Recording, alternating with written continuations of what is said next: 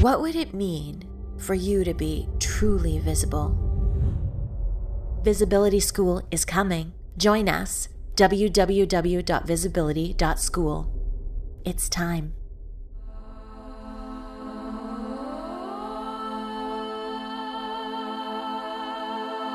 I'm Kim Cutable, an author, producer, and entrepreneur. Voice Lessons is a podcast about women's lives, what, why, and how they create, and the way that they lead.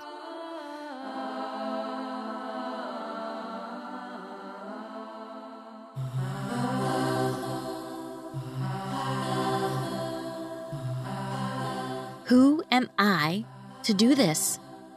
It's a thought that stops many brilliant women with world-changing ideas from getting them done. But when Peyton McGriff got the idea she believed would help young girls get the education they deserve, she knew she had to be brave. While she was an undergrad at the University of Idaho, Peyton learned that the reason many girls in African countries don't get to finish school is because they don't have a uniform. And so, with the help of one of her college professors, she founded Style Her Empowered, She, a company that in less than 3 years is creating education and employment opportunities for girls and women around the world. Hi, I'm Peyton McGriff, and this is a lesson in courage.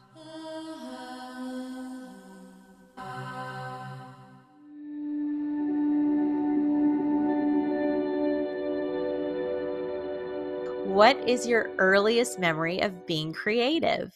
It was when I was allowed to paint my room or choose the color of the paint for my room the first time. And I accidentally chose 6, and my mom let me paint every color of the rainbow all over this huge room. And it was pink, purple, blue, green, orange, and yellow, and just bright as you can imagine. I love it. I love that she let you have your freedom in that way. She's always been a huge advocate for creativity, so I think I get a lot of that from her. Love it. So tell me, you were in your undergrad year when you founded Style Her Empowered. I wanted to know more about the company and the inspiration, the idea, where it came from. So the original idea came from a book called Half the Sky. And in that book, do you? Yeah, it you is do. Yeah. So powerful. I love those two, the authors. I follow them on Facebook. Yeah. I do too. Yes, yeah. I love Nick Kristof and Cheryl. But the story that really inspired me was about a doctor who had tried different ways to keep girls in school and tried everything from paying tuition to paying lunches or anything else, but didn't see a lot of retention rates. But a well-tailored school uniform really saw retention rates skyrocket. And since then, school uniforms have been shown to be one of the most cost-effective ways to keep girls in school around the world. So that was the initial spark, I would say, for this organization. And that's because women in African countries are required to wear a uniform. Is that right? Just for people who don't know. Yeah, exactly. And a lot of governments, especially in sub-Saharan Africa, have made efforts to increase enrollment among girls. So they'll cut the cost of tuition or maybe supplement school supplies, but the cost of that school uniform remains the largest barrier. So it really is kind of an unforeseen but really huge reason girls are not accessing the classroom. So you read the book while you were still in school? I did. And then the professor, you said you met a professor, is that correct? I did, and he's from Togo originally, and it's a small village called Noche, and he heard about this idea of teaching girls to sew their own school uniforms. He liked the idea and thought it could be a really good fit in his home village. So he said, I'll partner with you under one condition. You have to come to Togo first. So this was about March of my senior year of school. I was interviewing for my dream job and just didn't really expect any of this to happen. But 11 days later, I showed up in Togo to research this project. And it was just, incredible experiences with local girls from junior high affirming how much a school uniform gets in the way of their education on a regular basis. So that was kind of what gave us the inspiration to really start. So tell me how it has evolved. Yeah, that's a long story. It has been such a learning and listening experience. It's been great. But we started with the idea and intent to help girls learn to sew their own school uniforms. So not only were they able to go to school, they had a skill that they could earn a side income and help support themselves through their entire education career.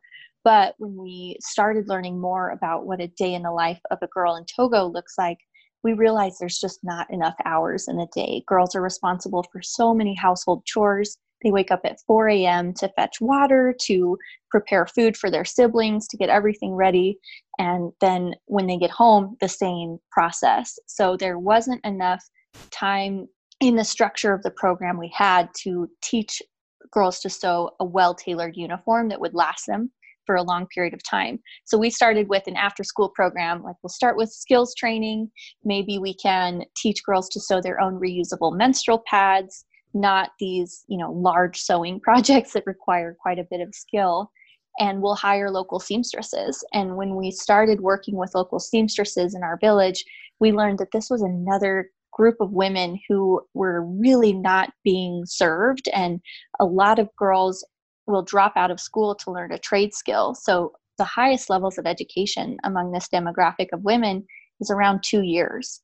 So we knew that education and employment would really meet the needs of seamstresses and students.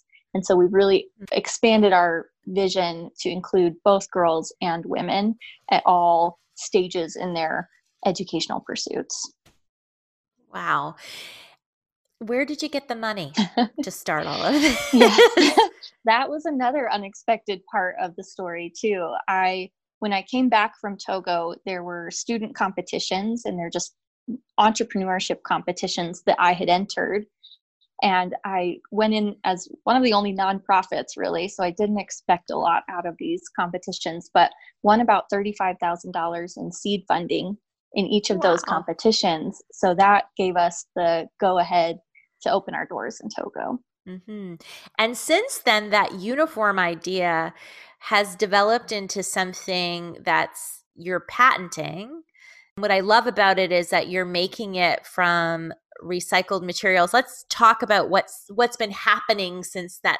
6 months after we provided our first group of girls with new school uniforms, we had 65 girls sponsored. The majority of them had grown out of their school uniform just months into the school year.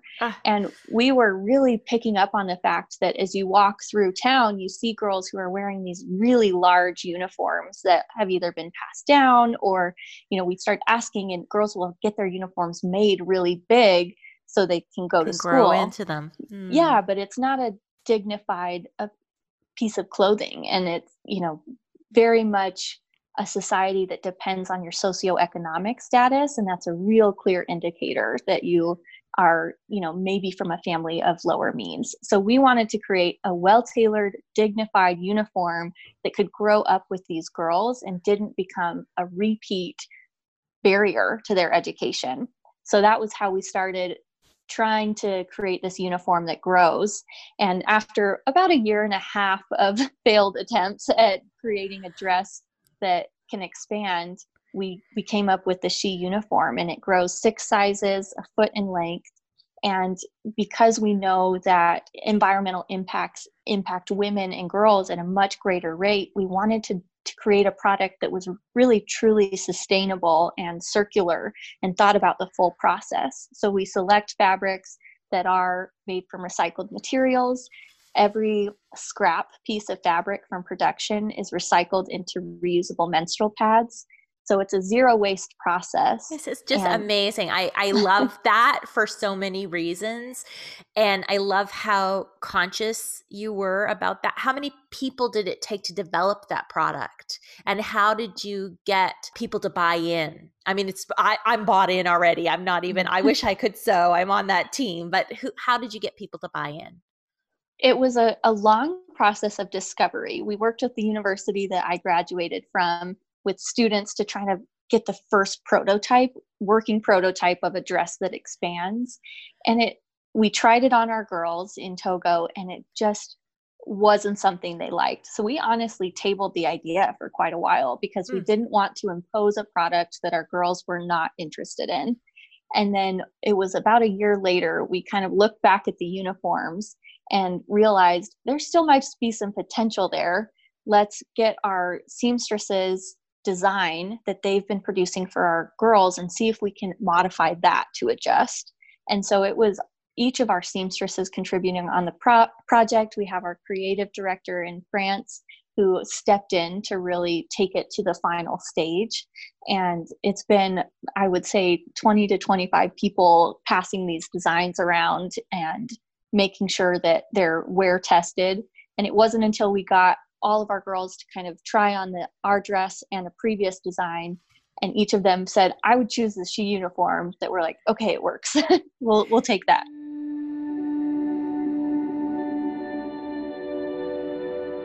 Do you ever get people saying, you're doing a lot for women and girls in Africa, but what about the women and girls here who are living in poverty? Has anybody addressed that with you? And then how do you respond to those questions? That is something we're so aware of. And to answer that, we always say Togo is where we started. We've always intended on expanding our mission beyond the borders of Togo and to be really a global connective resource for girls and women. And our mission statement says serving girls and women around the world. Mm-hmm. So we're 2.5 years old now, but we intend to really expand and reach into different communities where women and girls could really benefit from this community. I think it's amazing that in 2.5 years, this very bold vision that started from a project has actually taken light. What gave you the courage? Oh, there have been moments of burnout, the full journey that I think every startup encounters, but it all comes back to just the incredible people that we work with and serve in Togo. I mean, we get such beautiful connections to our students, and our community has been very supportive. So even when we've kind of plateaued for a moment, there's still so much work being done in country, and our girls are attending our meetings every week. So we really ride the high of the culture of our community, and that keeps us going through all these different turns and pivots and unexpected adventures. But there's been so many ups and downs, and we just have had to really fight for our cause and remember how much we believe in this work, because really that's what drives us all at the end of the day. So you said your creative director is in France. So how did you assemble the team for this project? We have been scrappy, I think is how we say it. We are on 3 continents in 4 cities and across so many time zones. And we do so much of our communication over WhatsApp, but it was a long time building a team dynamic and a team culture that really empowers everybody, because we all have to be big decision makers because there's just so much of a gap between us. Courage is something that we have to use a lot. It's been about 2 years of really building our team to get that working dynamic. And was it by referral, or were you advertising for jobs? How did you assemble it? The current positions that are occupied right now, we have a creative director in Paris. I actually met her from afar at one of those competitions. She was on another team. And when they were announcing the awards, they showed a short little video that we put together, and mine was this cheesy animation. And she saw that animation. And a year later, I get an email from someone who says, hey, I'm in Paris. I'm studying fashion at Parsons right now, so I think I can actually contribute to your team. I've been following you this whole time. And I'm like, where have you been?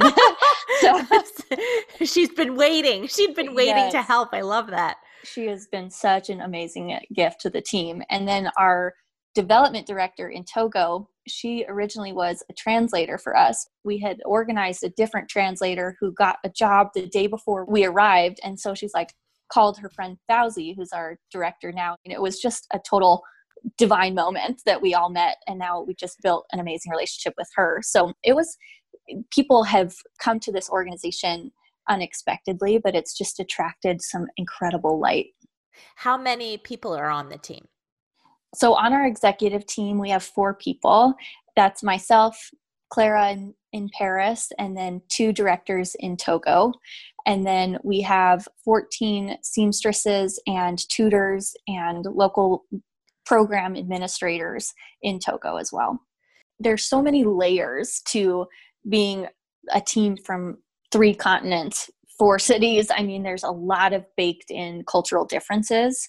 And so if you don't exercise the courage to call those things out and to address them head on and to really work together to figure out the source of any differences, then it can really be a tough thing to overcome. Yeah, I mean, you were looking for a dream job. So Yep. entrepreneur is definitely a mindset. Mm-hmm. Entrepreneur involves a different set of skills. Were you prepared for that? Not at all. And I think I often say I spent the first year really falling face first through the entire journey. I didn't expect to win funding. I didn't expect to start this organization till much later in life. I mean, it just was a totally different life that I had calibrated for. And so when I stepped off that ledge into She, I had to really meet some incredible people that could help me select the metrics I measured my life by very intentionally. Because I think that is all of the training that you don't get in entrepreneurship classes or programs or competitions. It's really how you bridge that gap between the first year and really proving your concept. So it was quite a personal journey for sure. So let's talk about that, the metrics that you weren't measuring that you did choose to measure by. What do you mind sharing what some of those were? Getting back to my own personal values and articulating those well, because I think I had just seen values as, oh yeah, I want to be a good person, I want to have a good impact in the world, and not paid a lot of attention to those. But it wasn't until I started working with a coach that I really clearly articulated what a value is for me. And my top value is humor. And I would have never selected that as a value. But that really has been the saving grace through so much of this, is that we all share such an awesome sense of humor together. And the others are authenticity, graciousness, and also assumption of positive intent. So it's not just my value for my work, it's who I am as a person. A lot of women think, who am I to actually run with this idea? Who am I to do this? And again, it come back to what gave you that courage? Like, what made you think, no, I must do this? I don't know. It's hard to take credit for that, I think. And the amount of incredible people who supported and backed us have been the fillers of those gaps in confidence and courage. And the fact that we started with something tangible like a uniform felt actionable. And that was ever evolving and wanting to do more. Perhaps there is more courage associated with it.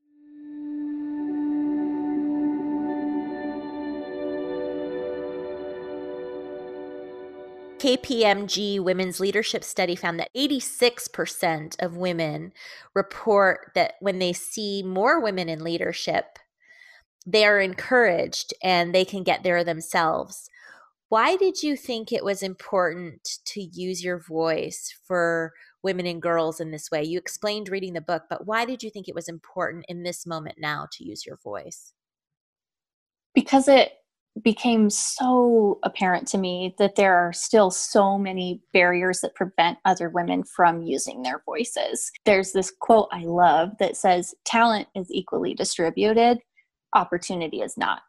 And so it was just apparent to me that I am someone who really has benefited from a ton of privilege in my life. And so that is on me to start to dismantle the systems that I have benefited from and to start to really redistribute opportunity in an equitable way. Because if I, someone who's benefiting from privilege, am not doing it, nobody's going to, and we have to be a huge part of that conversation. So you were encouraged to lead as a child then, would you say? And did you have a role model for that? I had leadership positions as a child. My dad founded a nonprofit when I was little. And so I think that, subconsciously showed to me that if there was something that we wanted to do, you step in and do it. And if that's an opportunity you see, to actualize that. So I think that was a huge role model for me in my life. There have been just incredible women around the world who've done so much more work than we have before me. So 2.5 years in, I think you got some time, but were you taught that you had to, I mean, Dad was modeling that for you, but were you taught that you had to make a difference? Because you just said, you felt like it's your obligation to dismantle a system that you've been privileged by. A lot of women don't think that way. Hmm. So what is it that makes you think that way? A lot of that comes from a unique childhood. I was a child of divorce and I grew up in Idaho, and my father is gay. And so we actually faced a lot of adversity in a very conservative community, and kind of seeing that my script had been written before I had an opportunity to show my talents or to show my value, it was just predetermined for me. And I understood clearly what that felt like. And, don't get me wrong, I understand there's so much other privilege I benefited from, but I also had a really innate understanding of adversity and being viewed as less than simply for who you are. So I think that was a big motivator for me. I felt like I didn't have a voice in that. So it was when I found my voice, I wanted to be part of a larger collective voice. I love that. I love that so much. Do you have male mentorship or female mentorship? Do you have a preference? I'm guessing you benefited from both, as we all have benefited from both, but curious, do you see a difference between female and male mentorship in this way? I think there's absolutely a difference. And it's not that it's gender exclusive. I just think as a whole, women embody, more empathic characteristics. They really focus in on who you are as a person. And when I was first starting out with She, I had a great mentor who said, I'm going to put together a panel of rad women for you because I think that's what you need. And he was a man. And so that's great. I love it. Well, thank you. So in this group meeting, I was expecting to talk about the organization, why it was going to work and getting started. They never asked me to open my laptop or anything. They're like, what do you want as a person? And what does your life look like over the next 10 years? Forget this company. Let's build that first. And then we can really, really, make both of these things work. And that was a huge, huge point for me in really honoring myself and the organization. Do you think there's such a thing as feminine leadership then? And if yes, how would you define that? I think there's absolutely such thing as feminine leadership. I think it's very much community based and from a source of empathy and values. I think the conversations that I have with women leaders are very much centered around all stakeholders, so that it's not just your customers, it's your employees. I mean, there's just a real thoughtfulness and a real care in feminine leadership. And I think that's because we have experienced a system that's not working for us for all of time. And so we're reflecting on these systems and where there's opportunity for change and adjustment, because we recognize that the systems are broken. This holistic model that we're trying to build in education for adult women and employment, but also education and employment skills for girls, and how that is more of a synergistic model, a circular system where girls have access to education and skills training, and adult women who've never been able to access the classroom have access now to education and employment development. So it's these two pieces really serving each other and expanding the impact, and doing that all in a way that benefits the environment and creates thoughtful circular systems. And we've had this conversation on the podcast before, an episode we did about water, that so many of the systems that we have built as human beings in this moment have been about extraction. Whereas in nature, everything is a circular fluid ecosystem, that one thing feeds the next thing and the refuse of one person feeds the next person. One of the things you said early on when we started is that it's been an exercise in listening. So you're really listening to what people are experiencing, and then you're solving problems from that place of we don't know best. But we're going to listen to what it is you need. Even the fact that you shelved the uniforms. At first, a lot of that comes from my own imposter syndrome as a 22-year-old leader, not feeling like I have any skills to lead us in the right direction. So I'm just trying to absorb as much as I can. So at the beginning, it might not have been such an intentional pursuit, but seeing how much that has really helped the organization evolve in such an inclusive way, that has become such a core value for us.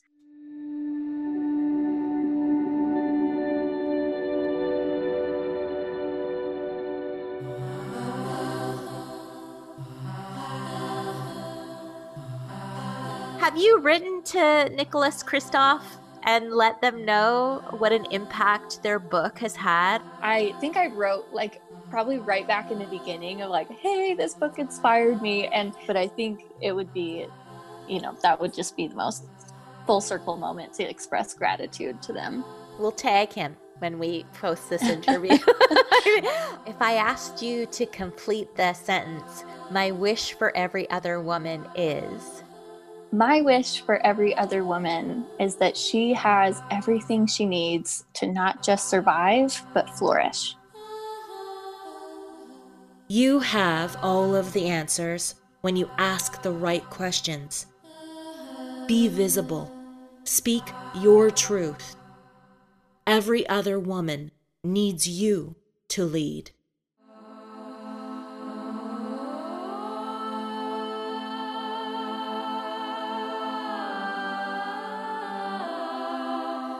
Voice Lessons is produced, written, and spoken by me, Kim Cutable. It's also produced and edited by Sergio Miranda and associate produced by Jessica Manalga. Our music was created by singer-songwriter Claire Hamill. You can find out when we post new episodes when you subscribe on Apple Podcasts, Stitcher, Spotify, etc. And if you liked what you've heard, we would love it if you leave us a review. You can join our community at Facebook.com/Voice Lessons Podcast to speak with me live after every episode is posted.